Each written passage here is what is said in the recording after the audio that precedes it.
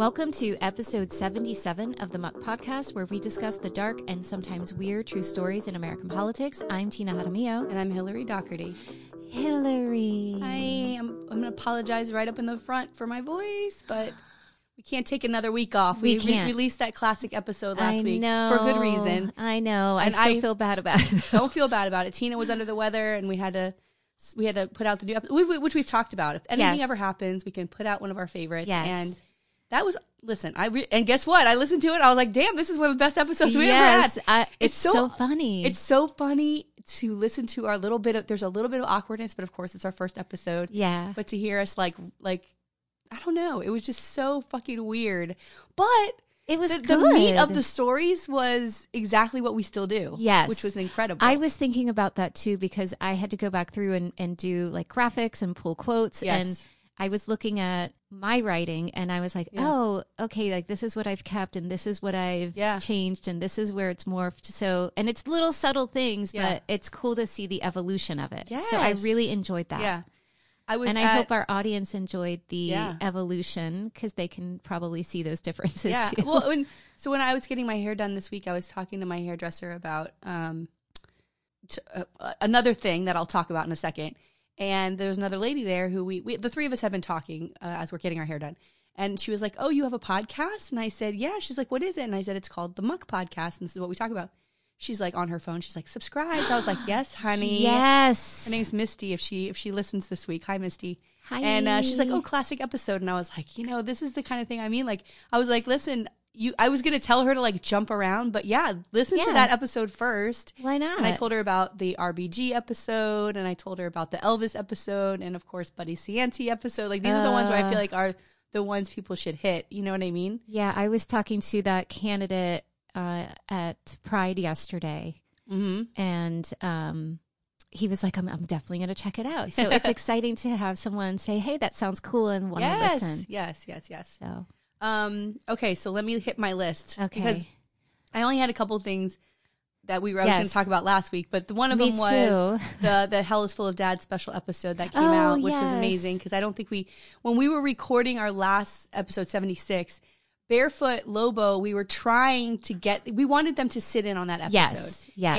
And they weren't there when we started recording. And then in that episode, which I had cut out, which I wish at this point I had kept in, were texts that you were getting from Barefoot Lobo, like, they might be here at 12:30. I think they can get here at 12:30. And I'm like, yeah, okay, sounds good. And like, so I'm shit dogging, like giving him shit throughout the whole fucking episode. Like, too bad Barefoot Lobo's not here. Meanwhile, he shows up with Cody. We record a whole hour. How surreal was that?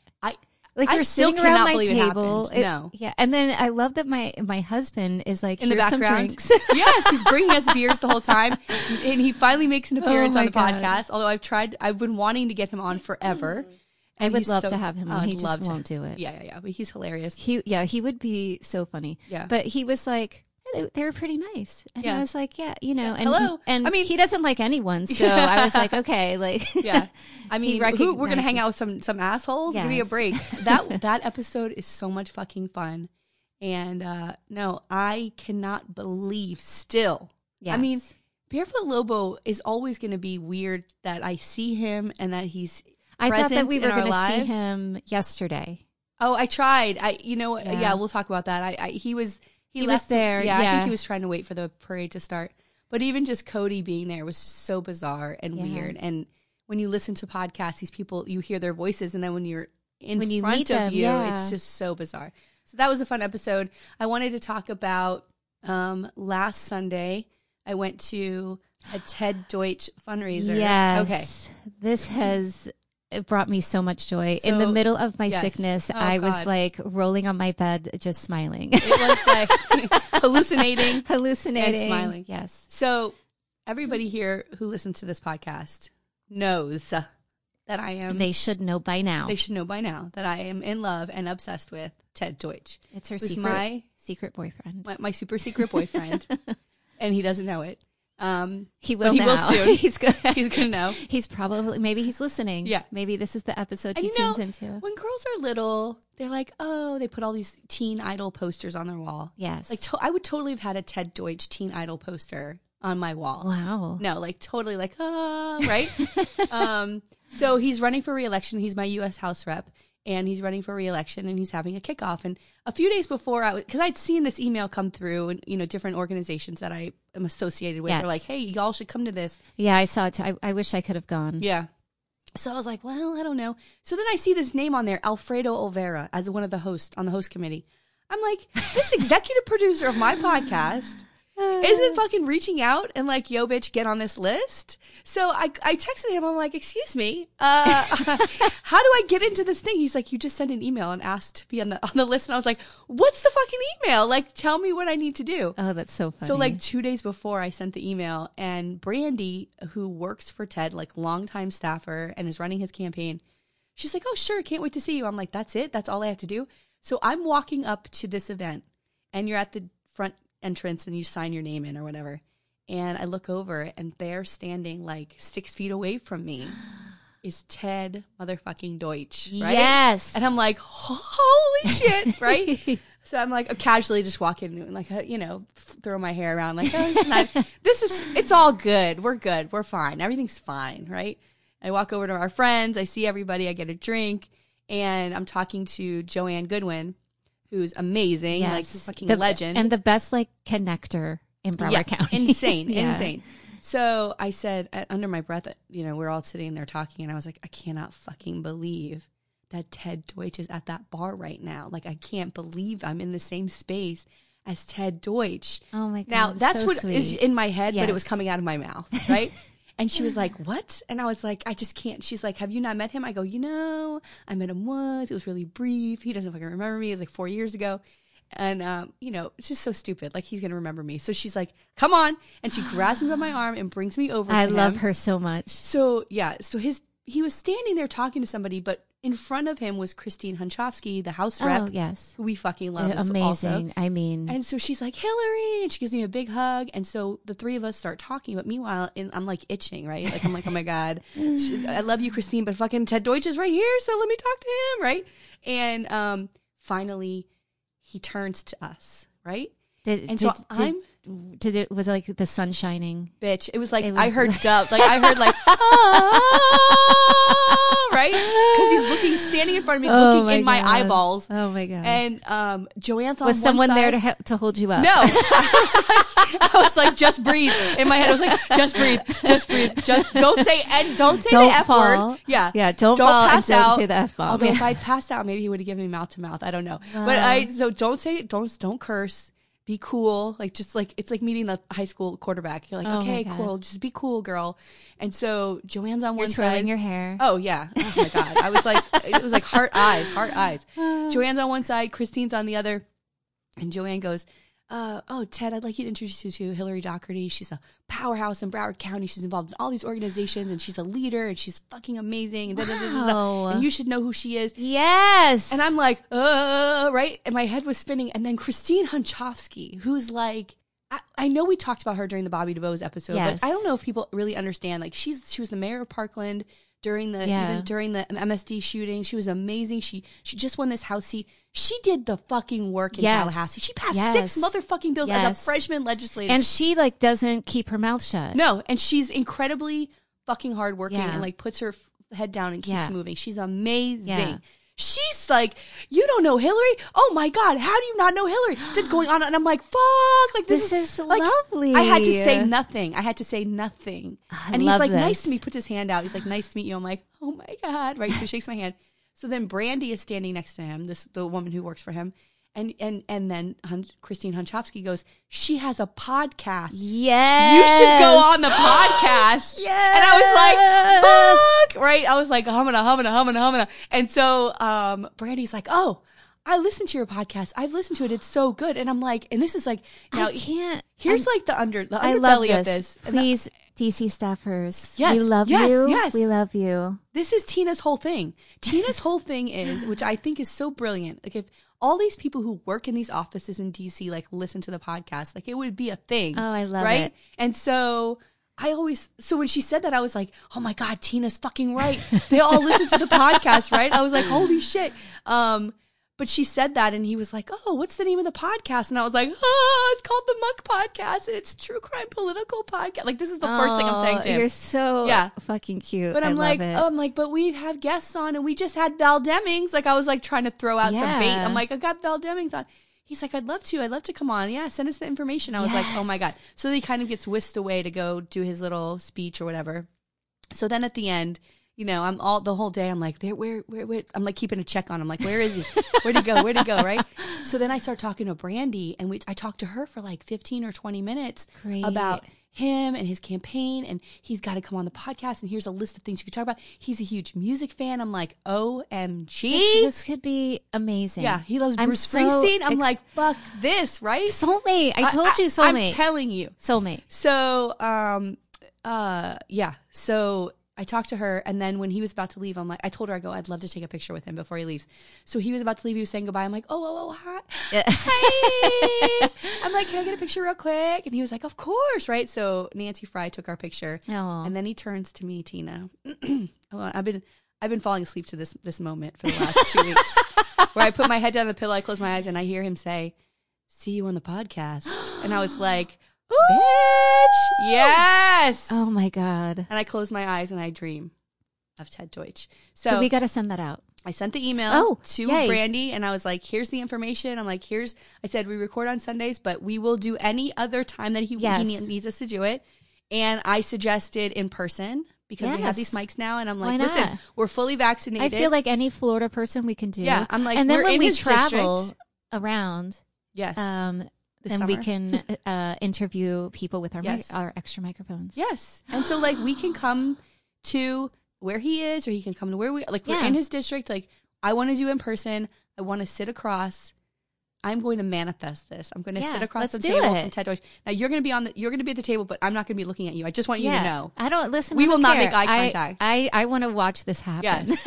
And you're going to see me like fucking floating off the chair. I'll just be there to try to tether you back down. Please. Okay. Because I will be talking to him about Bruce Springsteen for 30 minutes, and you're going to go, Hillary, can we talk about Tina, we're talking about Bruce.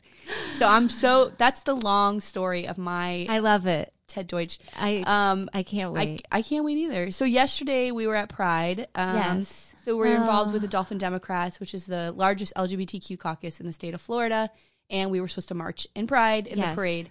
And unfortunately, there was this terrible accident where people were injured. This truck accidentally hit the gas instead of the brake. It was fucking awful. It was awful. And we'd been there for hours waiting to get into this parade. Yeah. So the parade was canceled, of course. And, but as we're standing there and people were leaving, I hear Nikki Fried's here, right? Yes. And so I look over and I see this tiny little lady, and I go, holy shit, there's fucking Nikki Fried, right? The next governor of the state of Florida. Yes, we need to make it happen. Okay. And our friend Nick Harris she's the LGBTQ liaison for the state of Florida under the Department of Agriculture with Nikki Fried, who created that position. Never existed before, which is amazing. So as we're walking out, I see Nick, and I go, hey, I heard your boss was here. That's so cool, right? And so Nick goes, look behind you. And I turn around, and there's fucking Nikki Fried. I go, oh, she's looking at me. I go, hey, look at this. Nikki Fried's over here. Right? I know. I was happy I got to see her and so cool. Meet her. Yeah. And I met her when we did a couple of forums a couple years ago. Yes. She had come to one of them. Yeah. But that was, again, 2 years ago. So I'm excited. I feel like she can do this. Oh, totally. No, she can do it. Come on. And I'm going to a fundraiser this week for her. will be there. I will be there. Yeah. Yay. And because Nick took our picture, I was like, oh, look, it's the next governor, the state of Florida governor. And she was like, oh, I'm like, girl, you know where I'm voting for you. Give me a break. Yeah, I told her this. Oh, my God. And, but the picture that I was Nick like, took, I'm behind you 100%. I sent you the picture. Nick Harris sent me the picture this morning. And I don't know, the way that she was holding the phone, it was like tilted or something. I was thinking to myself, why is she holding the phone like that? And then when she sent me the picture, it looks like we're in a funhouse mirror. I said, what the fuck? I need to get a better picture with her on Thursday. So I'm going to do that. But yeah, I'm super excited to support Nikki Fried for governor. I don't see any other options. Sorry. Yeah, no, you're not behind Charlie Crist? No, come on. Come on, right? I feel like he's got to kind of like just back out of this already. I mean, out of it. I've heard so many fucking gaffes. Is that the right word? Gaff? Yeah. So many gaffes this campaign has already been making, even in Broward, and it's so fucked up. I mean, give me a break. Yeah. It's just wasting potential votes. Yeah. You know, and time. Oh, yeah. So the last thing I want to mention is the Bobby DeBoe's Lil Muck that came out on Friday. Our best Lil Muck ever. It has to be. It's so good. I mean, I've loved every single one of our guests. Me too. And they've been all amazing. But there's something about Bobby DeBoe's and how honest he is and where that conversation went and how personal he got about things. Right. He is. It's amazing. Yeah, it just felt so authentic and genuine. Just honest. Yeah. I really enjoyed it a lot. Me too. Yeah, he was incredible. So check that out. And we're going to be recording more soon for Lil Muck. I'm excited. Same. And I wanted to mention also, I know at the end of our episodes, it's like, go check out our Patreon. You know, you can support us monthly financially, which is amazing. It's not a lot. It's like $2, $5, $10. But we do record these little Q&As. Yes. And if you're a $5 or $10, right, donor. Yeah, if you're a $5, you can hear one, and if you're 10, you can hear both of them. Yeah, so once a month or twice a month, we put out these little Q&As, and it's like a random question. Yes. And Tina and I talk openly and about whatever the question is, like, you know, I don't know. They're ridiculous. They're ridiculous questions, but they're fun. But sometimes serious. It just depends. It's just random. Yeah.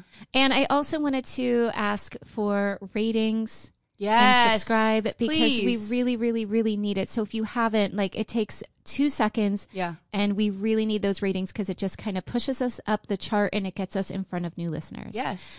Oh. Okay, last thing. Sorry. I know. That's Listen, okay. We're only 17 minutes in. That's not that big of a deal, Tina, right? Listen, it's been 2 weeks. We have a lot to catch up on. Yeah. We just booked ourselves on another podcast. Ooh, are you excited about this? I am so excited. So I listened to a podcast called Keeping Up with the Kardashians, and it is a Deep Space Nine Star Trek podcast, which I don't know anything about, but they have been so incredibly supportive on Twitter. Like they retweet all of our stuff that I was just like, and like repeatedly, no, like all the time. Yes, I'm always like, dang. So I had started listening to it. And they had these, they call them that Mount Rushmore. So it's like, what's your favorite top 5 TV characters or top 5, whatever. And they're fun because they're so super geeky and into the same fucking shit that I love. And so they talk about all this stuff in the beginning of their episodes, which is so fucking good. And because they know stuff that, like, did you know that Marvel made this movie? It's all stuff that I love that I had no idea. Yes. So I really love it. And guess what? They are super fans of us as well. Nick listens, Joe listens, Rob listens. And I mean, hello. So, which is amazing because we love podcasters. Yes. Like we're so fans. Is the community is incredible. It's fucking insane. It is. It really is. The most supportive. Yes. Yeah. So they asked us to come onto one of their episodes, which I am so fucking, which by the way, I think is going to be through Zoom. I know you'd asked me if it's going to be video or not. Yeah. I think it's going to be video, so you do have to get your mug ready. Okay. And yeah, I'm fucking stoked. I'm so excited. It's going to be great. It's like a double episode of a season. I think it's season 4 opener. So we could watch the episode, so we could stay on for the whole thing and talk about that episode. Oh. Or we could just stay on for the beginning. But I think we should watch the fucking episode. Yes. Yeah, because I know you. If I know you, when you remember, I don't want to bring this up. I really don't want to bring up this very painful memory of something called Movie Battle, where Tina slaughtered me and left me on the side. She not only fucking like slit my throat, beat the shit out of me, but she got in her car and like revved the wheels where it blew gravel all over me and then like took off. Tina fucking ruined me on that fucking podcast. Movie Battle. Go listen to it. She's so fucking brilliant, but you can watch things and analyze them and break them down. So I think that I think we should do it. Yeah, I think that would be so much fun. Okay. So much fun. Listen for us on the Kardashians. We'll put it out when it comes out. So I'm so excited about that. Yes. All right. Well, I am first this week. Yes. Okay. I am going to cover former governor of Oregon, John Kitzhaber. Oh. Okay. So the way that I found this person is when Cody, if you go listen to our HFD special episode with Hell is Full of Dads, he talks about Portland, and he lives like right, like in the suburbs of Portland, and how terrible they've legalized drugs there. Yes. Okay. Without any kind of like regulation. Here's how this is not going to get out of control. Like nobody kind of thought about like, what's the wild, wild west going to be when the drugs fucking start flying? And so I started to read all drugs. I mean, and it's, he puts pictures on his Instagram of like what it's like there now. And it's just fucking awful. I mean, it's drug addicts. So drug addicts is all over the streets, like leaving needles everywhere. It's fucking awful. Yeah, that's not right. It's terrible. So, I started to go because the way that he was describing it was just fucking incredible. So I started reading articles about Portland and what's going on there. And I don't know, they're trying to make efforts, but it's sometimes those things have to be in place before. Right. You have to, look and forward the idea and see. of not criminalizing, like I like that part. I kind of agree. I don't think people should sit in jail because they have a drug addiction and they get caught with a certain amount. If you're a dealer and, like that kind of thing, and distributing drugs is one thing, some kingpin. But if you're some, regular guy who has a drug addiction and you get caught with a little bit of drugs and now you're sitting in jail, I don't think that's the solution. Right. So like the idea of it being legal so that it kind of eliminates that part, but there needs to be some sort of infrastructure in place to contain it, because you still don't want people addicted to drugs. I mean, right. Yeah. I agree. But anyway, it's a fucking mess. Yeah. I don't know. How do you drive down the road or walk down the street and there's people just openly using drugs on the street? That's happened here. I've seen that in Pompano where people just using needles out in the street. I'm like, what the fuck? And some parts of Fort Lauderdale. I mean, what the hell? It's fucked up. Yeah. So then I started reading about this governor. And I was like, all right, I'm going to cover this guy. I'm definitely going to cover that Portland drug bullshit. Yeah. Like that's going to be a whole story. Yeah. But I'm very curious. Yeah, it's really it's fascinating. So but I found this guy through that. So that's how I got to Kitzhaber. Okay. So John Kitzhaber was born on March 5th, 1947 in Colfax, Washington.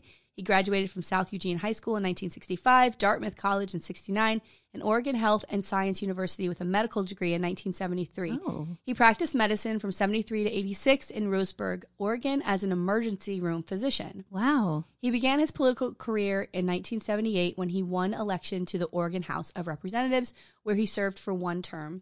Okay. In 1980, he was elected to the Oregon State Senate, where he served 3 terms from 81 to 93 and was the president of the Senate from 1985 to 1993. Wow. As Oregon Senate president, he was the chief author of the state's government-funded health care plan, the Oregon Health Plan, which is kind of fucking amazing, right? Yeah. I mean, and he's got the background for it. Exactly.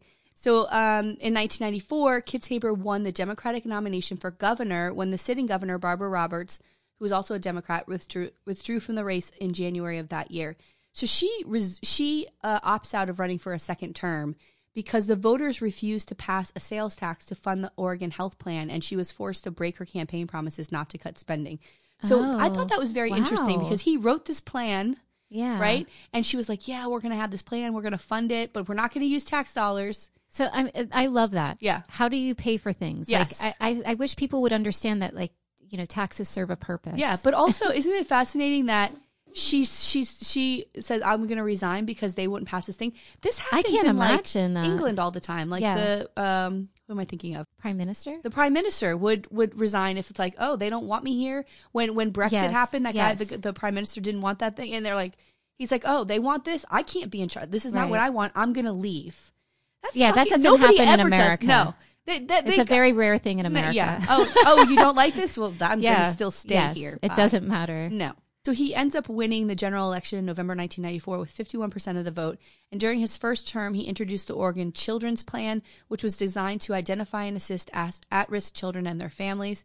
Despite being personally opposed to the death penalty, Kitzhaber allowed 2 executions to be carried out in his first term, Douglas Franklin Wright in 96 and Harold Charles Moore in 97. In a statement in 2011, Kitzhaber said, quote, "They were the worst agonizing and difficult decisions I have made as governor. I have regretted those choices ever since," end quote. God, that's like a huge burden to carry. Yeah. Some states, they fucking light them up every fucking day. God damn it. Florida. Not laughing at no, it's just the worst. It's just we're the worst. Yeah, we're the worst state. So in his second term, Republican anti-tax activist Bill Sizemore challenged Kitzhaber in 1998. Sizemore had founded Oregon Taxpayers United, a political action committee that lobbied against tax increases and promoted ballot measures limiting the use of union dues in political campaigns. Oh, okay. During the general election, the Oregonian newspaper reported Sizemore's controversial business practices in his personal life, as well as in the operations of his political action committees and nonprofit educational foundation. My favorite. He's trying to tell people how to spend money. Meanwhile, he's fucking around over on his side. Right. Get the fuck out of here. Always. Please. So in the end, Sizemore provided only a token challenge and received 30% of the vote to Kitzhaber's 64%. So he wins re-election in his second term, and he won all but one county, which is something that rarely happens in Oregon. Yeah, it's amazing. So Kitzhaber developed policy initiatives related to natural resources during his 2 terms as governor, including the Oregon Plan for Salmon and Watersheds, aimed at restoring dwindling runs of threatened salmon species to Oregon's rivers and streams. Cool. Yeah. The plan was a collaborative effort that encouraged federal, state, and local government agencies to work with private landowners to restore watershed health and recover threatened salmon runs. So he took a controversial stand in the favor of breaching several Northwest dams to help restore salmon populations. So, that always seems scary to me. Yeah. Right? I don't. No. I don't like it. No. Managing growth, particularly in the Willamette Valley, was a priority of Kitzhaber, and he was a staunch supporter of Oregon's comprehensive land use system. Okay, so he's trying to help their natural resources. Yeah. This all sounds good. Yeah. He opposed attempts to weaken protections of farmland and enforcement of urban growth boundaries. And under Oregon's constitution, Kitzhaber could not seek a 3rd consecutive term in 2002. Right? Oh. It's 2 terms. Good.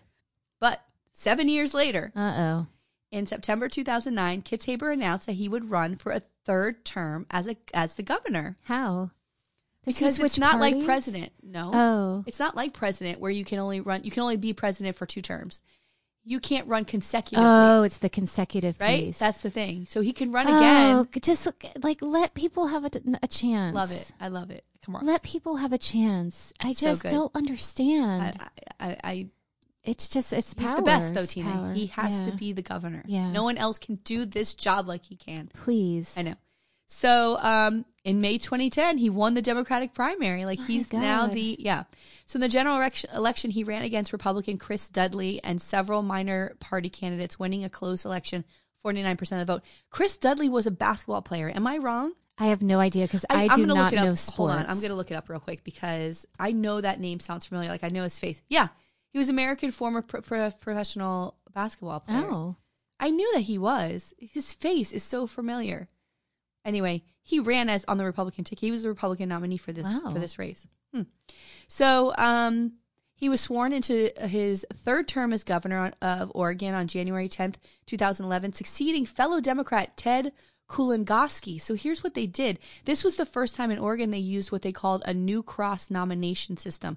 And it's a form of fusion voting. So in this system, a candidate for partisan public office can be nominated by up to 3 political parties.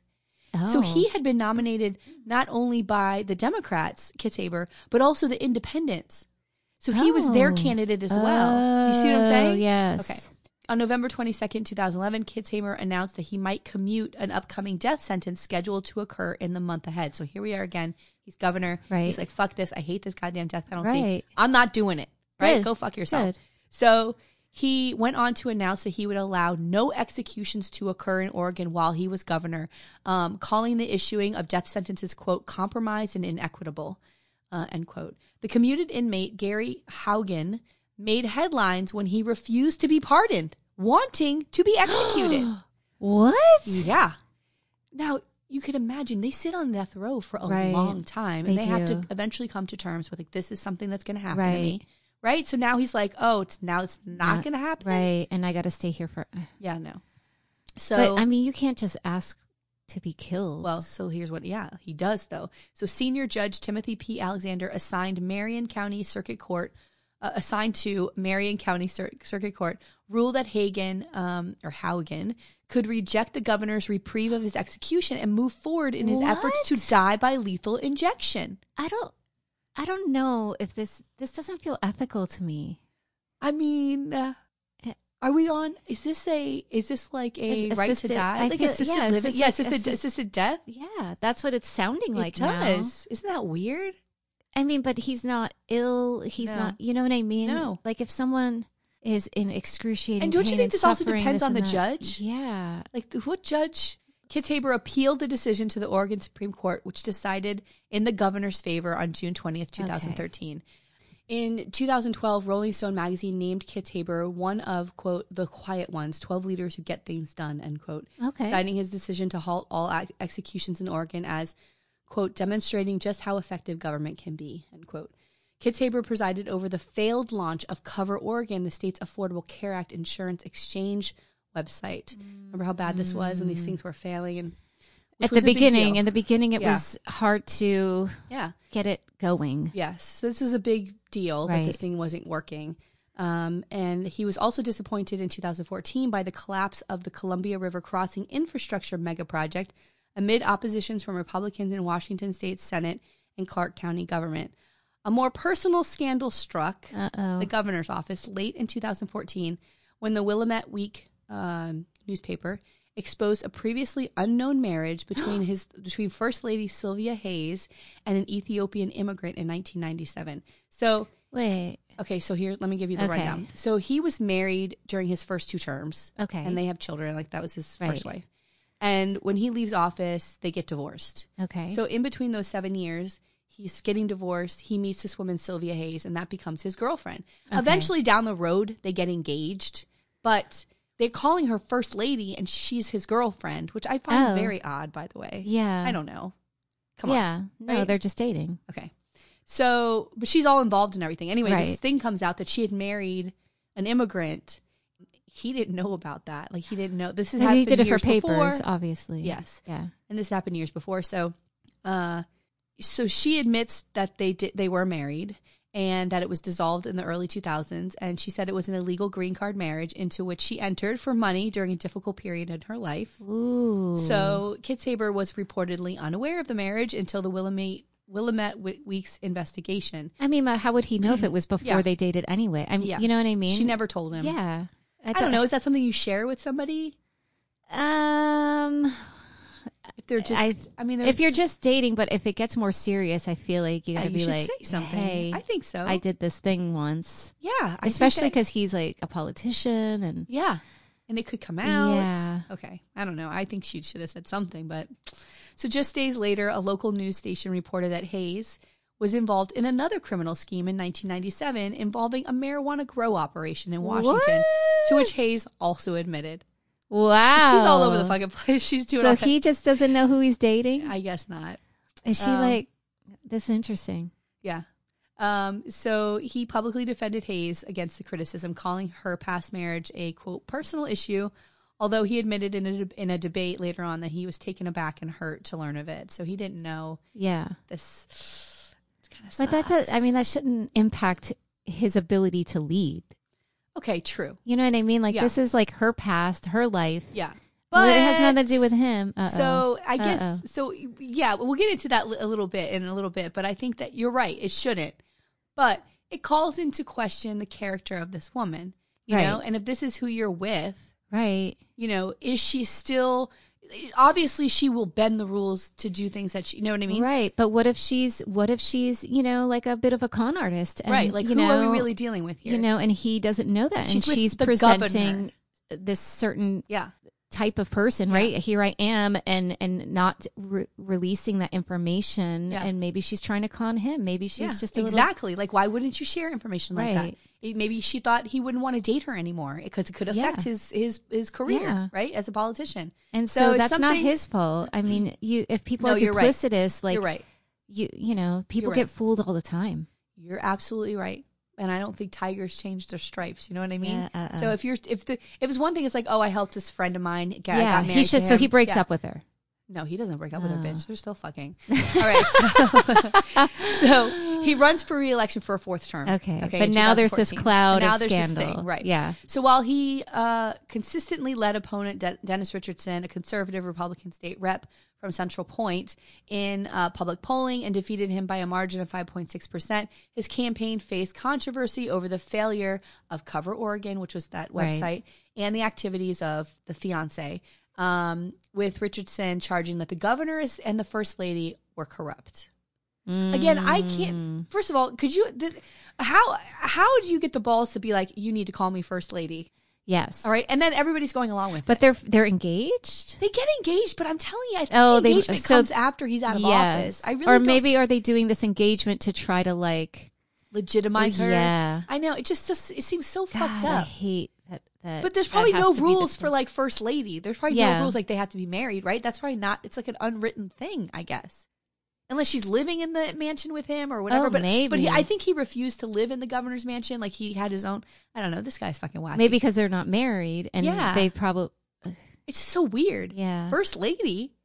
I don't know. It seems weird. But then also I think his marriage is construct that maybe they weren't a part of, and so fuck you. Yeah. Maybe that's it.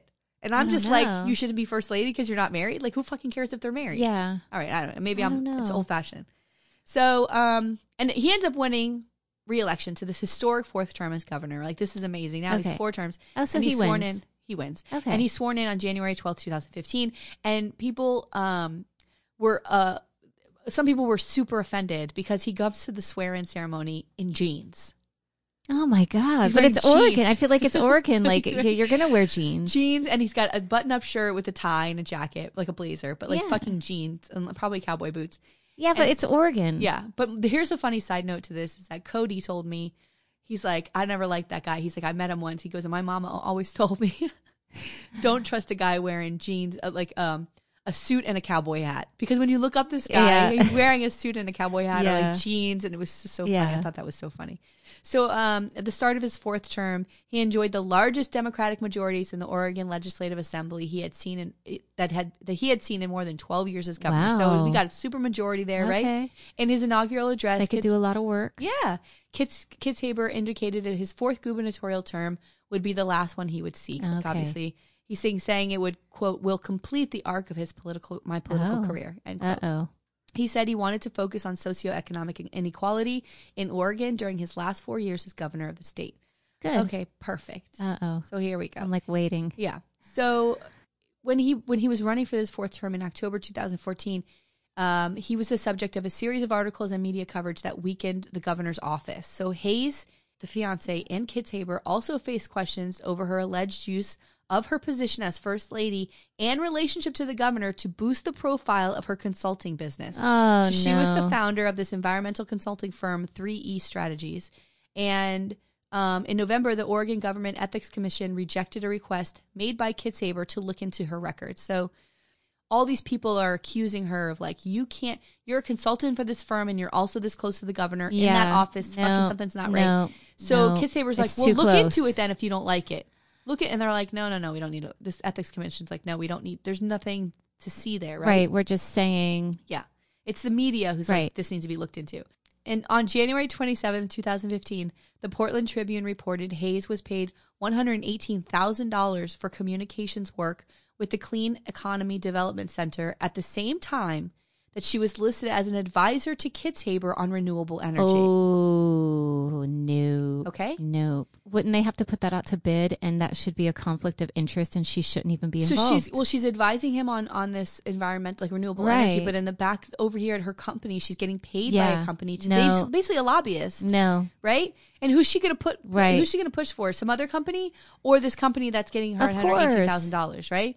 So that's not good. No. So the newspaper suggested the dual roles could be considered a conflict of interest. Yes. The Oregonian paper raised similar questions in a report a few days later. On December 14th, the Oregonian requested emails from Hayes' personal email accounts related to state business. When Sylvia Hayes responded that she had no formal government position and no government authority, the Oregonian petitioned Attorney General Ellen Rosenblum on January 29, 2015 for the release of the emails. Right? Because she doesn't have a government email. Right.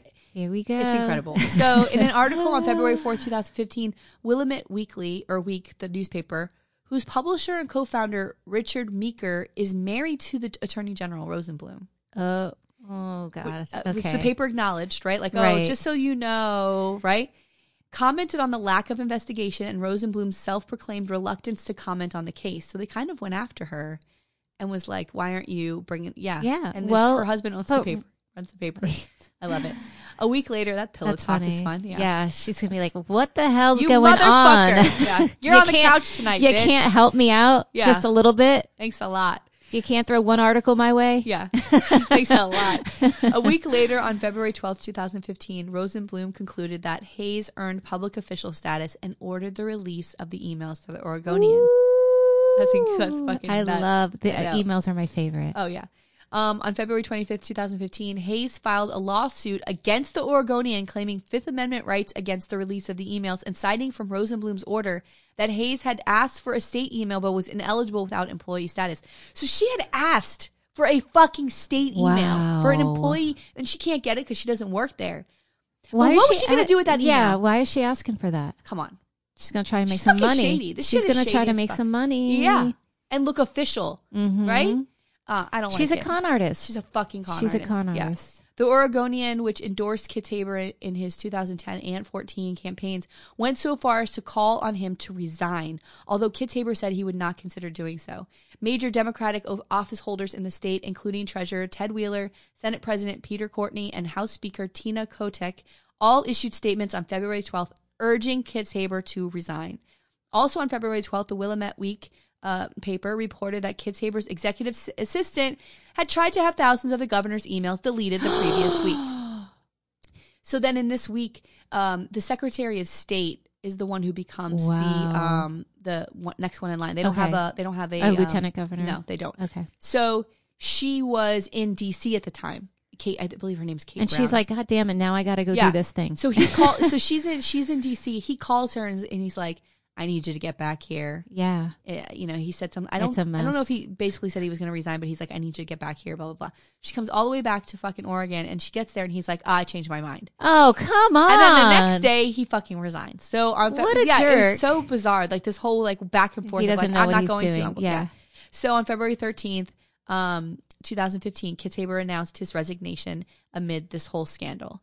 Thanks a lot, lady. Yeah. Thanks a lot, First Lady. He had this whole storied career, and here she comes. Yeah. Listen, Tina, we've talked about this before. The femme fatale. Yes. The magical vagina. Yes. We have talked about the magical vagina. Wow. He's looking past marriages he didn't know. He's looking past marijuana growth things he didn't know. He's looking past, give me a fucking state email. I mean, what the fuck? He needs to say, like, what are you doing? Yeah. No. They're still together. Wow. Today. Yeah. So on April 3rd, 2015, under federal subpoena, Governor Kate Brown's office publicly released, because she's now the governor, 94,000 emails between Hayes and official email accounts for staff members in Kitzhaber's office. In 2017... 94,000 emails. Yeah. Jesus. I know. In 2017, after 28 months of investigation, the federal government announced that it had dropped its investigation into allegations that Sylvia Hayes and John Kitzhaber had used their positions for personal gain, so no charges were filed. Ugh. But all these other, the Ethics Commission in Oregon were also doing investigations and found that there was wrongdoing and fined them. They can't arrest them, but so they were fined. Them. Okay. Yes. So on January 18th, 2019, Hayes agreed to pay Oregon Government Ethics Commission fines of $44,000 for ethics violations arising from her use of public office for personal profit. Wow. It's incredible. Wow. Kitzhaber had also agreed. It's so fucking fucked because the criminal charges, you probably have to have very specific. Yes. And you got to be able to link all those things, and maybe they just couldn't do it. Yeah. But obviously there was something there. That's kind of like when you have, the murder trial, and then there's the civil case that the family might do, and they might be found guilty, like with the O.J. Simpson is like the most famous one. So maybe it's something like that where it's just not enough for like that full conviction. Right. So Kitzhaber had also agreed in January to pay $20,000 in civil penalties to the commission for conflicts of interest regarding Hayes while he was governor. So he's in that pussy haze. Yeah. Sorry. Sorry, Tina. That's what happened. My God. And it cost him $20,000. It cost him $20,000. Well, and her $44,000. So that cost them A lot of money. A lot of money. Well, that's okay. She made a lot of fucking money out of that fucking She made $118,000, so she still has a profit. Yes. So something I thought was really cool here at the end of the story is that Kate Brown, who was the Secretary of State at the time, and because they don't have a lieutenant governor, she's next in line. She becomes Secretary of State, or she becomes the next governor. In 2008, she became the first openly LGBTQ person elected Secretary of State in that seat in the United States. And then in 2016, she became the first openly LGBTQ person elected governor of a state in the United States, as well as the second woman elected governor of Oregon. Woo, woo. It's amazing, right? Only the second. Yeah. Pretty good, though. Yes. Yeah. Love it. I don't think Florida has had a woman governor. No. So, hello, Nikki Fried. Yes. Another reason we should get her in there. Nikki Fried. All right, that's my story. Kitzhaber. Woo! All right, so today I'm going to tell you the story of Coppell, Texas Mayor Jayne Peters. Oh, a lady. A lady. A lady. So Jayne Peters served on the city council for Coppell, Texas, beginning in 1998 and won the mayoral seat in 2009, and she earned a reputation for her competence and organization. But when financial pressures mount and questions get asked, Peters makes a devastating decision. Uh-oh. So I have to say this whole story is a trigger warning. Oh, God. Yeah. So it's really sad. But and for I'm what? sorry. Trigger warning for what? Because we always say that. And then I was like, but are we really giving them? So suicide. Oh, for fuck's sake. And other violence. Yeah. Okay. I know. I just really wanted to talk about it. It's so incredibly sad, but here we go. Our story takes place in Coppell, Texas, which is a small suburb, about 40,000 people, 17 miles outside of Dallas. Okay. And it's an affluent suburb area. And I'm kind of going to just jump into the story. So according to Candace Myers of Medium, the Peters lived this idyllic upper middle class suburban life. Jayne Peters was married to Donald Peters, and they had one daughter, Corinne. And when Corinne was in elementary school, Jayne served on the PTA. She worked part-time on subcontractor basis as a software developer. She first served on the council, like I said, in 1998. Some people report that she had a salary of about $42,000, like serving on the commission. Other sources said that it was a non-paying position, so I'm not sure. Yeah. Usually they pay a small amount. Yeah. So I'm going to... 42 is a lot, though. I feel like it's a lot. I think that's when she was mayor and maybe commissioner. Maybe it was lower. I'm not sure. And Jayne Peters, according to that Medium article, was a force as mayor. CBS News noted that she was always prompt, and Dallas Fort Worth NBC said that most people saw her as, quote, a well-to-do career woman who was efficient. But one neighbor was quoted by an article by Montgomery that Jayne was, quote, austere, real closed. A neighbor told me you couldn't relate to her. So she was just sort of like, kind of like one of those kind of severe, like just real serious type of women, I guess. Okay. That like you couldn't kind of. Yeah. But electable. And yes, that's kind of still odd. Electable. Her daughter, Corinne, was a recent high school graduate, a dancer, all around happy teenager. She got into her first choice college, University of Texas, Austin. And her mom gave her a 2011 Hyundai as a gift for her accomplishments that year. Wow. And according to Psychology Today, things were okay until Jayne Peters' husband, Donald, died from colon cancer in 2008. Oh, fuck. So this story takes place in 2011, 2010 or so. And the husband dies in 2008. So what happens? So according to Myers, Donald's insurance wasn't so great. Oh, fuck. So Peters and her daughter are left with like all of these medical bills, and cancer isn't cheap, you know? Fuck, and man. so money gets tight. What is wrong with this country? I know. What the fuck? People should not be left destitute. Right, because of an illness. That they can't control. You can't control. You know? There's people who never smoke cigarettes, and they get cancer. Hello. Tina. Yes. Perfect. Yeah. She's sitting at the fucking table. Yes. Like, it's fucking incredible. It's incredible. And what? And when I think of, like, let me tell you. I can't even imagine. With my insurance. Yeah. Just so, you know, you get charged for everything. Right. You get charged for you have your the medical oncologist, you have the surgical oncologist, you have the plastic surgeon, you have the hospital stay, you have the anesthesiologist. Oh, that's always a fun one. Right? So it's like all of these different bills. Any tests, scans. Oh my God, all of that stuff. And just the medical oncologist bill with my insurance. Right. Was like 20 grand, something like that. Like it's like a 60, 70 more, probably $100,000 surgery. Yeah. And it's crazy. And when you look at Europe and what would they pay? Oh God. And my husband was telling me he was watching some show where they were like, well, how much do you think, it costs for this? And they're like, maybe $100. And they're like, no, it's, 1,000. And they're like, I don't understand. Like we are just beholden to these insurance companies. And it doesn't have to be that way. No. We can fix this system. Yeah. So people aren't out on the street. People lose everything. They lose everything. It's fucking, and it's not right. No. So that's sort of what happens here. Like money is tight. It's heartbreaking. And then city officials noticed that there were some charges. Oh, fuck. On the city credit card. Well, And in fact, there were thousands of dollars in charges. And the charges were things like food, clothes, rental car. I'm sorry. Give me a break. Should she do that? No. But she's trying to feed her family. I know. God damn it. So the Beaumont Enterprise reported that the city manager, Clay Phillips, had been asking Peters about the charges on the card since November 2009.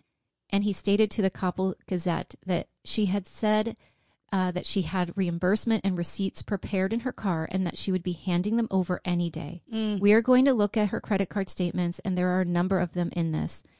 She very clearly understood she had some things she needed to take care of. Oh, God. And ABC 8 stated that the city ordered an investigation into the charges. So the city is now like, we got to look into this, right? Because it's thousands of dollars. Of course. I mean, it's not okay. So some neighbors also said that the house was in foreclosure. And ABC 8 reported that her house was almost foreclosed on between 2001 and 2010. Oh, this woman, the and pressure. She even owed her HOA, who ended up putting a lien on her property as well. Oh, these fucking HOAs. So she's got the HOA. She's got the house. God damn it. Her husband died, you pieces of shit. I know. Waive those fees, assholes. I know. What the fuck? No. So the major incident, around 6 a.m. on July 12th, 2010, neighbors see Corinne packing up her car for college. Then, around 6:30 a.m., they see Jayne unpacking the car. So somewhere between 6 and 6:30 a.m. Tina. I know. The daughter? Fuck this. Tina. Jayne Peters shot and killed her 19-year-old daughter. Then, later that night, or into the early morning hours of July 13th, she shot herself. So this story, I was like, I don't understand. Like, why? Like, I get like she the knows, mounting financial. That's right. But she knows pressure, it'll land on the daughter. But it's like her. I know she's out of her fucking mind. She's out of her mind. So the Dallas Morning Times reported that Peters had a book about suicide that had photos of her husband and daughter in it when they found her. And when Peters didn't show up to a city council meeting, which was very uncharacteristic because she's this very prompt, very organized woman, her colleagues called the police for a welfare check, and the police discovered her body around 7:45 p.m. on July 13th. So remember I said that she was really organized? Well, even in this horrific event, this is what the police put together. So the Dallas Morning Times noted that the car that her daughter believed was a graduation present was really a rental. Oh, my God. And in fact, shortly after shooting her daughter, Peters returned the car to Avis, the car rental place. And KHOU reported that the car was originally slated to be rented for a week, but it was 6 weeks late. Oh, my God. So she's like, here's this graduation present. And the daughter's driving this car. And all of this was charged on the city credit card. She already knew she was going to do this. And she already knew the end was going to happen. Thing is, when you get the rental car, it has the keychain on it from the rental place, the Avis keychain. The Avis keychain was missing, which led police to believe that the daughter probably believed that this was a gift and not a rental. So because she had taken that thing off the key ring. So neighbors reported that they saw Peters the morning of the 12th taking those things out of her daughter's car and that she was doing good. And another said that they even waved to each other. So imagine, like, the daughter has packed up the car, oh my God, goes in, she kills her daughter, she comes back out. How did she shot the daughter? She shot her daughter. She's Jesus taking Christ. stuff out of the car and, like, waving to people. Like, it's just, like, wild. And then witnesses also reported that around 12:30 that afternoon on the 12th, she was walking around MacArthur Boulevard, and they noted that she looked disheveled, which was not her usual appearance. So she had, like, gone and returned the car. Then she's walking back. She's, like, looking a mess. Yeah, because she just fucking killed her kid, bro. Yeah. So what in the motherfuck? I know. How can somebody do something like that? I don't know. So we know it's clear that it's, you know what it is? It's not.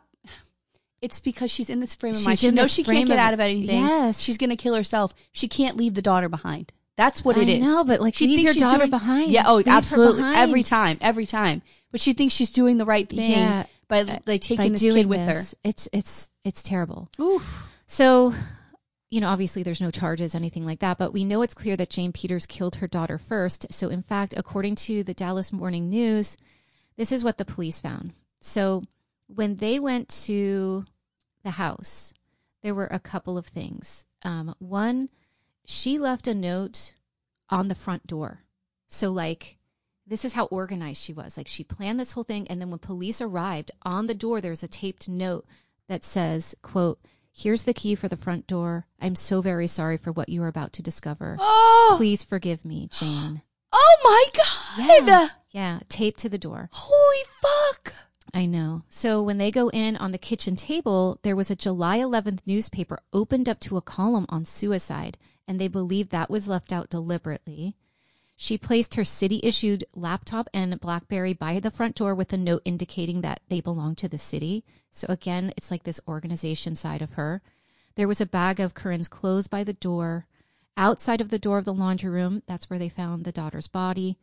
Peters had placed 4 teddy bears and a pillow, and she had, like, covered her daughter up. Oh my God, I know. Tina. Corinne's head was wrapped in a towel, but the article noted that police were not certain if it was to stop the spread of the blood or just to cover her face.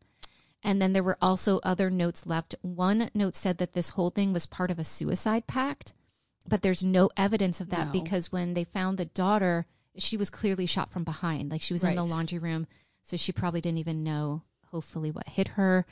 Another note listed family members to contact that would deal with the estate, and then notes about how to take care of the pets. They had 2 dogs and 4 cats for the first responders. Good Lord. Another note read, quote, "My sweet, sweet Corinne had grown completely inconsolable. She had learned to hide her feelings from her friends, but the 2 of us were lost, alone, and afraid. Corinne just kept on asking, 'Why won't God let me die?' We hadn't slept at all, and neither of us could stop crying when we were together."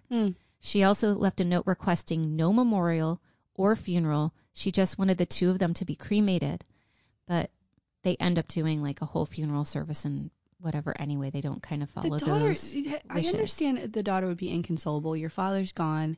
It's been awful. A couple years. The mother's obviously not handling it well. You're packing your car to go to school. Yeah. Like, she's moving her life forward, which is also probably pretty painful for the mother, knowing she's going to be by herself in that house. Right? Like, it was obviously it's selfish as fuck. Yes. Okay? But she's mentally ill. But this daughter was not, come on. Well, so there's some things that we're going to talk about with this college piece. All right. So some people think that this was all Jayne Peters. Others do believe that it was a suicide pact. And one friend of Peters, a Kathy Rosenthal, believed that Corinne was depressed and that she was, quote, the driving force behind the act. Jesus. But a Psychology Today article makes a good point, noting that Corinne seemed happy and excited to go to college. Like, when they looked at her social media and talked to her friends and all of that, like, they didn't see that. Again, police completely disagree because of how she was found. Exactly. And all the social media, everybody knows social media is an act. Yes. Most people put shit up like, we're all happy. Next thing you know, the family splitting up or whatever. Yes. But I can't imagine these kids today, they put everything out on that fucking social media, you know? So she's in pain. Don't you think she would have been saying something? I don't know. I just read this book. It was really, really good and really sad. And it was called Why Maddie Ran. Mm-hmm. And it was, it's about the suicide of, it's a 19-year-old girl. Mm-hmm. Incredible athlete. Mm-hmm. She goes away to college, and it's just not working. She's in an Ivy League, and it's not working. She's trying to tell people in her life it's not working, but when you look at her social media, it's all sunshine and rainbows. And she literally went to the top of a building and just ran and jumped off. Jesus. I mean, and it's so sad, but it's really interesting because it talks about social media and the impact on young minds because they're looking at other people's lives that do look perfect. Right. And they're comparing it to themselves. Right. And they're also living in this world where that's all they know. Right. They are immersed in technology from the moment that they're born. They're not forging real relationships. Like when we were kids and we were outside and you're like arguing and fighting and playing and running whatnot. around, But when you're online and you're just kind of sending a tweet or responding to a message, it's not the same. They did like a study of like the dopamine, and the reaction isn't the same. But when someone makes a phone call, those dopamine levels, like you make the emotional connection and it's not the same from just texting. Right. And so it was really interesting to like the study that they did of like, why did she do this? And they looked, it's a very good book. It's very good book. It sounds like it. So Psychology Today reported that former Koppel Mayor Doug Stover said, quote, knowing how much she wanted to protect her from the embarrassment, shame, and humiliation of their financial ruin allows those of us who knew her to understand why she took Corinne with her. Yeah. That she maybe didn't want her daughter to suffer this whole thing. And police say they weren't really clear on the motive, but they do think that she may have been mourning the loss of her husband, the combination with the financial. I mean, I think that that's what it had to be. The gun that Peters used was actually given to her by the mayor of another area of Cedar Hill, Rob Frank, who let her borrow it because she told him she wanted to get a concealed weapons permit. He also gave her ammunition. Oh, God, this poor man. And they found the ammo hidden under her bed. One friend, Doug Stover, reported to CNN that Peters was a very anti-gun person. And ABC 8 reported that Frank also went to the shooting range with Peters to practice. And he ends up calling the police to say, hey. Yeah, she had my gun. She had, when he heard about this, like he felt of course awful. Could you imagine? I can't even imagine. No.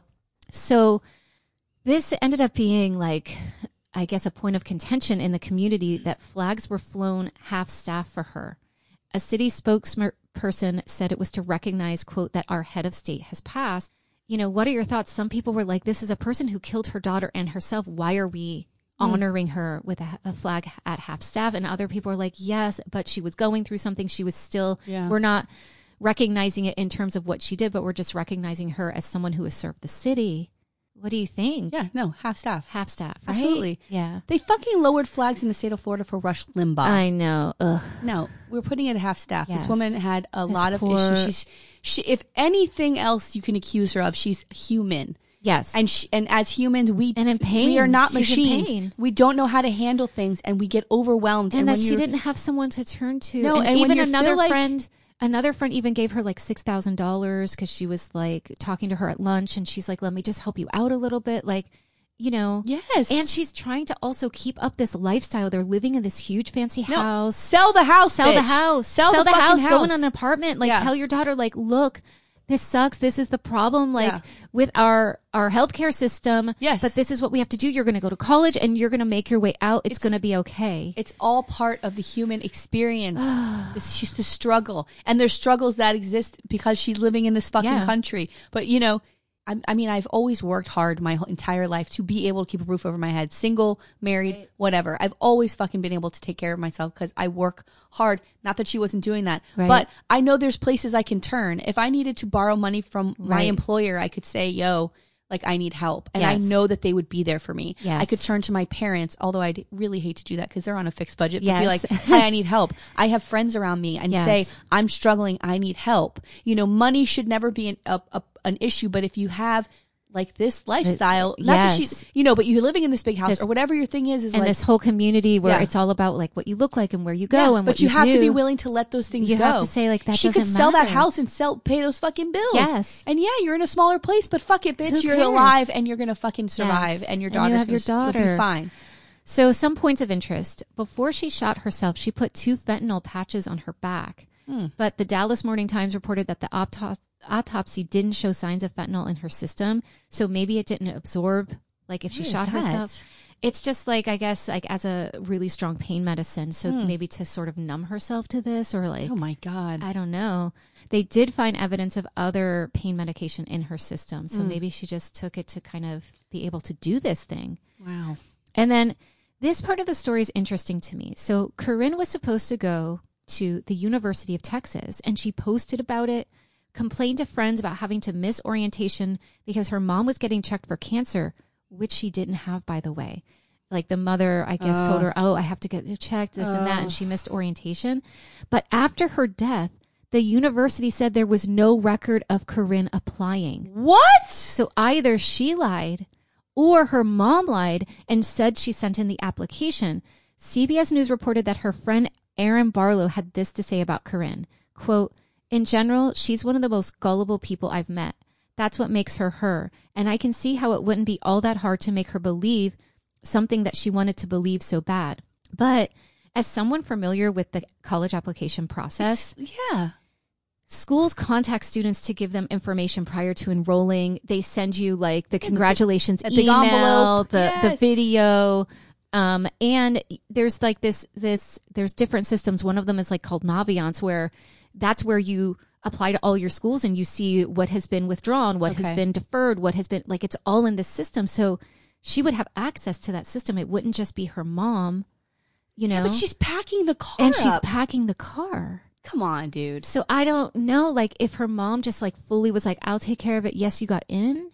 That is so fucking insane. And there was another school that she had gotten into first, and then she was like, oh, now I got into University of Texas, and like, yay, I'm going. Fucking weird. It's very strange. So in the end, the city attorney reported that Peters charged about $6,300 on city cards, and it just doesn't seem worth it. Wow. $6,000. I know. And but in the grand scheme of things, she's got all this other debt. Yeah. $6,000 might not seem like a lot, but on top of like hundreds of $1,000s maybe or something. She needed to talk to someone and say, what can I do? How do I sell this house? Where can I, figure it out? Also the embarrassment of having to be like, I'm caught. I've got to step down from this thing. That's all over the papers too. Yeah. God damn it. A Psychology Today article by Cheryl Paradis explored the story and tried to analyze what may have prompted this from Jayne. And she notes that a parent killing an adult child is a very, very rare occurrence. She notes that typically if these things happen, they tend to be the result of like a severe postpartum depression or when a young mom kills like a newborn. We hear those stories, but rarely do we see what happened in this case, like that she would kill a teenage, almost adult child. And they further posited that perhaps she killed her daughter so she wouldn't find out that she wasn't going to college. Like maybe she's like, imagine she driving down to Texas and then it's like, she's not in school because at all. 6 weeks with that car. Yes. She didn't let her go. She was wearing the t-shirts. And she didn't let her go to orientation. Yes. Which is a whole other fucking thing. Yeah, because she was like, I have cancer. Yeah, putting it off. Now the fucking morning she's going to leave. That's when it happens. That fucking girl thought she got in. Come on. I know. No way. It's terrible. And then an anonymous donor gave $10,000 to cover the Peters' credit card charges for the city. Oh, my God. And that's the story of the murder-suicide of Corinne Peters and Mayor Jayne Peters from Coppell, Texas. Oh, Tina. I know. It's a terrible story, but I don't know. There was something like just interesting about it to me about what drove her to do this and how she was. It's incredibly fascinating. But yeah. And then I read that book. Because I had got it a while ago and it was sitting on my shelf. And I was like, let me read this. And it just was interesting how it just talked about what happens with young people. But this is an older woman that did it, but still. And so then I decided to kind of trim my social media consumption. Oh. And so I'm like giving myself like 30 minutes, 40 minutes a day. I can post stuff. I can do like quick scrolling through stuff. And then I'm gonna, because I found myself like, just like, looking and reading. And then I'm like, oh shit, like an hour has gone by or, you know what I mean? Like you just kind of get sucked in. So I've read 4 books. I'm on my 4th book this week. Dang, bitch. And I'm just gonna, go back to reading a lot, writing and working on the podcast and things where like, I'm not just consumed with the social media and just like put a couple posts up. And then that's enough. So still use it, but not like feel like tethered to it. Yeah. And try to like, I don't know, do something different with my brain. Sounds like a good idea. Sounds like a good idea. So that's kind of what I got out of like all of this, like after reading that book of just that you think that you're connecting to people, but it's better to like make the phone call or stop and have a cup of coffee and like do things to really connect with the people that you love rather than just it being through like this platform. Yeah. So like that's my goal this summer because I have time because I'm off to like reconnect with people and like, you know, see people in person. I love it. Now that we're vaccinated. Vaccinated. Yes. I saw a shirt yesterday that said waxed and vaxxed. I was like, bitch, he's ready. Oh my God. I did want to give you another update.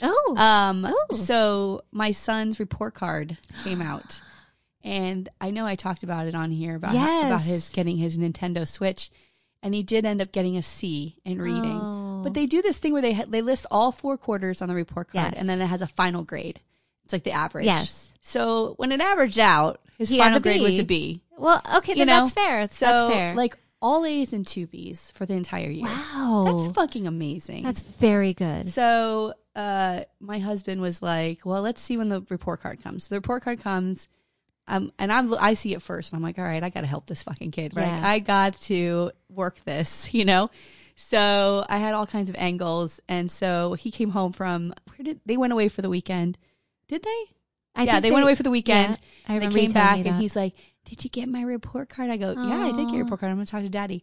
So I said to my husband, like, listen, he's young. Like, he's the youngest in his class. His birthday's right at the end of the cutoff. So I'm like, listen, he's the youngest kid in the class. He's doing well. New school. It was harder academically. He fucking pulled it out. Like, I mean, yes, did he fuck up with these? That book, Hoot, is what fucked him. I love Hoot. He loved the book too, except when he went to go take these quizzes, he was like, I don't know what happened, but he blew it on like 4 quizzes at the end of I don't know.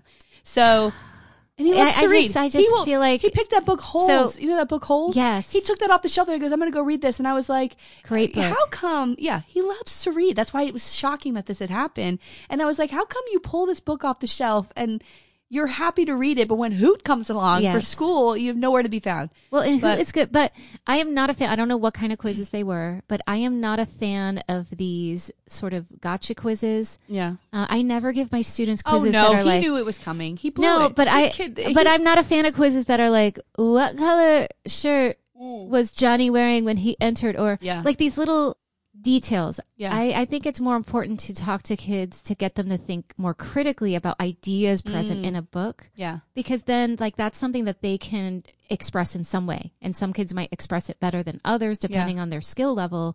But just kind of asking these random, you remember those, Yes.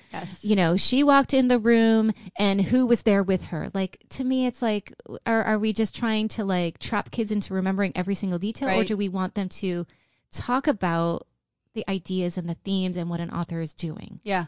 So I don't know what the quizzes look like. So I'm gonna say, balderdash. Yeah, on those quizzes. Oh my God, with the balderdash again with the balderdash. Anyway, so he ended up getting the Nintendo Switch. Good for him. So he's very excited about that. Aww. That's all I hear about now. Well, my son is not happy because he struggles with the dyslexia and he has been he loves like books though, even though he struggles to read them, but he's been doing Far Side and Calvin and Hobbes. Oh my God. And he best. loves Calvin and Hobbes. Oh yeah. And my sister-in-law for his birthday got him, Yolanda. Hey girl, hey. Got him a couple of Calvin and Hobbes, like the thick books. Yes. And every night that's all he's doing. And then he'll come out and he's like, do you see what's happening here? And he thinks it's hilarious.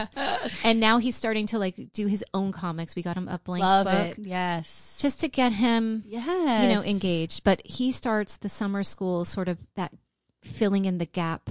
Love it. And my older son doesn't have to do it, but he does. And listen, that's how life is sometimes. I'm like, you'll get through it. It's going to be, we'll do fun things after when you come home. It's only till like 12. Yeah. So I'm like, you have the whole day still. It's not like the end of the world. He'll be fine. Yes. Get through it and live his best summer life. Yes. Oh my God. All right. Hey.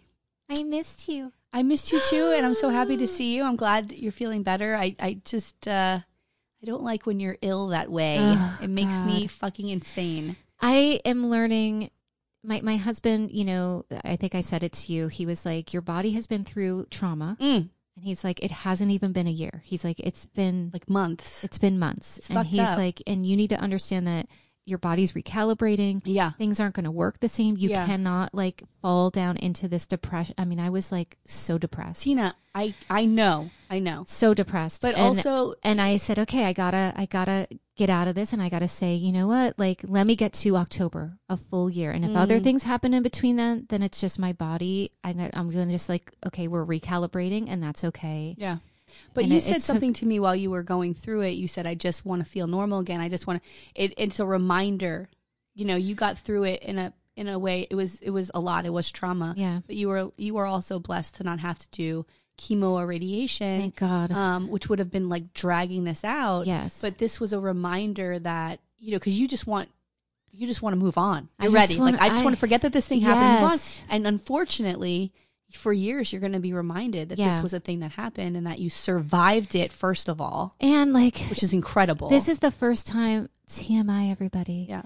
But like the first time that my chest feels where I'm not in pain when I move my arm or I stretch or I reach for like something where, and the other day I was like, oh my God, wait, I'm not feeling pain. Yeah. I still have some pain, but not like it was. So that was like a big thing where I was like, oh, I can kind of like lay on my side. Yeah. And feel normal. And feel normal when I sleep. Like, Jesus Christ. Recalibrating, and I'm like, it's okay. I'm going to drink more water. Yeah. And well, try to stay hydrated. Say that I posted something like this on my Instagram, but when I was at the Ted Deutsch thing, there was a bartender, this young, very beautiful girl, and she had tattoos on her arms, and she had one on the back of her arm, and it was a woman, just like these lines, and she was holding her breasts, and she had like her closed eyes and a smile on her face, but she had her hands over her breast. And I said, what is that? What is that for? It had like a little heart, like a red heart on it. And she said, well, I got that for my friend who had breast cancer. And she had to have her breast removed, and it was the whole thing, and she didn't have to have radiation and chemo, and she had, you know, now she has new boobs, and, and she's like, so I got it in honor of her surviving, and she's been through so much. And I said, fuck, one of my best friends just said the same fucking thing.